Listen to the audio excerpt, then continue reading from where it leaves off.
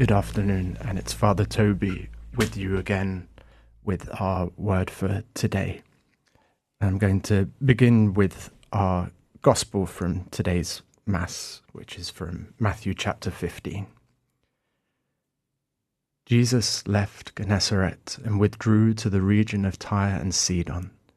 Then out came a Canaanite woman from that district and started shouting, "Sir, Son of David, take pity on me. My daughter is tormented by a devil." But he answered her not a word. And his disciples went and pleaded with him. "Give her what she wants," they said, "because she is shouting after us." He said in reply, "I was sent only to the lost sheep of the house of Israel." But the woman had come up and was kneeling at his feet. "Lord," she said, "help me." He replied, "It is not fair to take the children's food and throw it to the house dogs." She retorted, "Ah, yes, sir, but even house dogs can eat the scraps that fall from their master's table."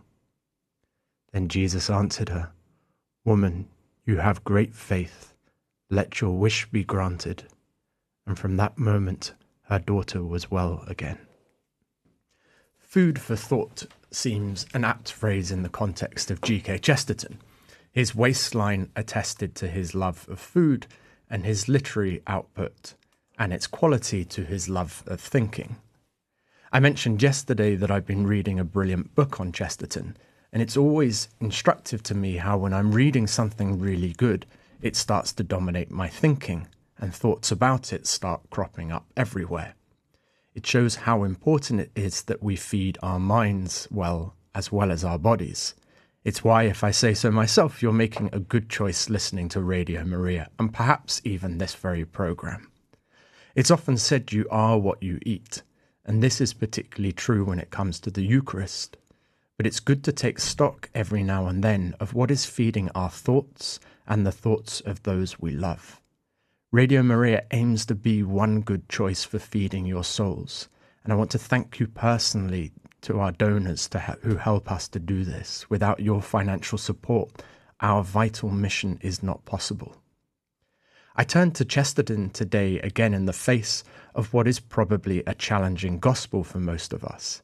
I suspect the interplay between Jesus and the Canaanite woman leaves us a little uncomfortable. Searching for a little bit of inspiration for my preaching today, I first turned to the live stream of one of our Dominican priories, and as the gospel came to an end, I waited to see what my brother was going to say. And what did he say? Nothing at all. He simply kissed the lectionary and returned to his seat and sat in silence. No homily today. That's not a bad idea, but silence is a less powerful form of preaching on the radio. You might start banging your sets wondering what's gone wrong, or perish the thought, change stations. If you get a long silence in this word for today, it's because I mucked up the controls. Stay with me.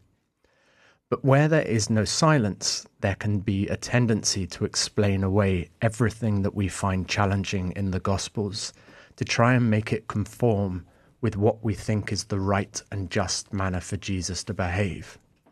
Lots of people will tell you that what is going on between Jesus and the Canaanite woman today is a bit of friendly banter. They'll tell you it shows that Jesus has a sense of humour. And I don't doubt that he does. Some of his imagery is very funny indeed. The man with a plank in his eye, a rich man seeking to fit through the eye of a needle. I'm just not sure this exchange is one of his humorous moments. It could be, but I don't think it is.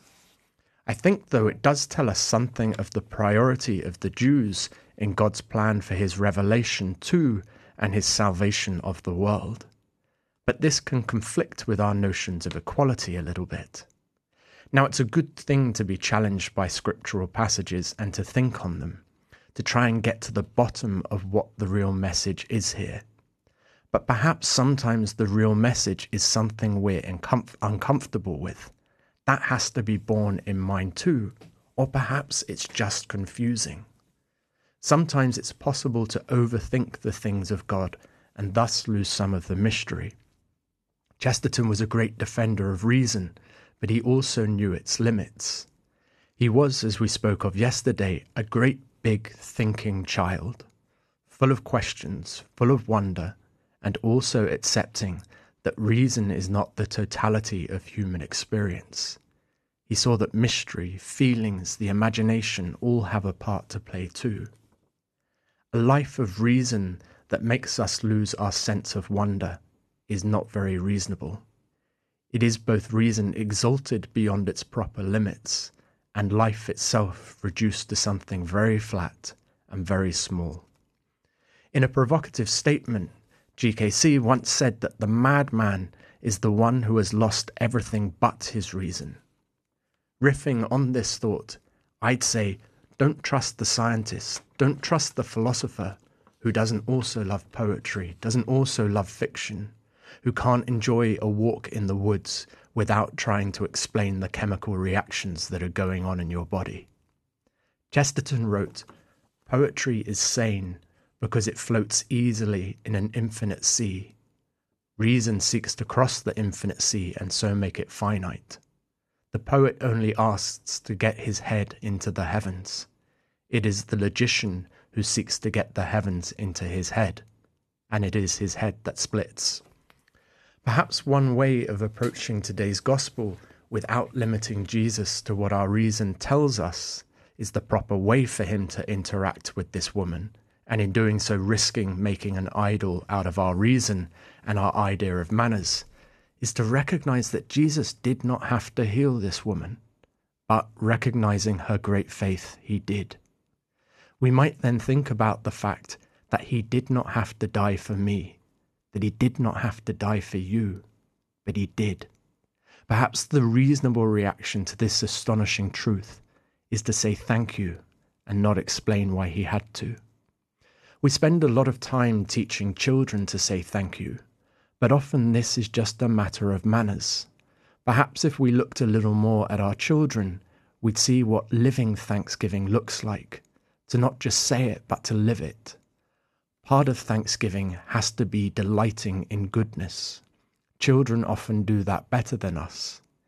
In this hot weather, I'd advise all to eat more ice cream.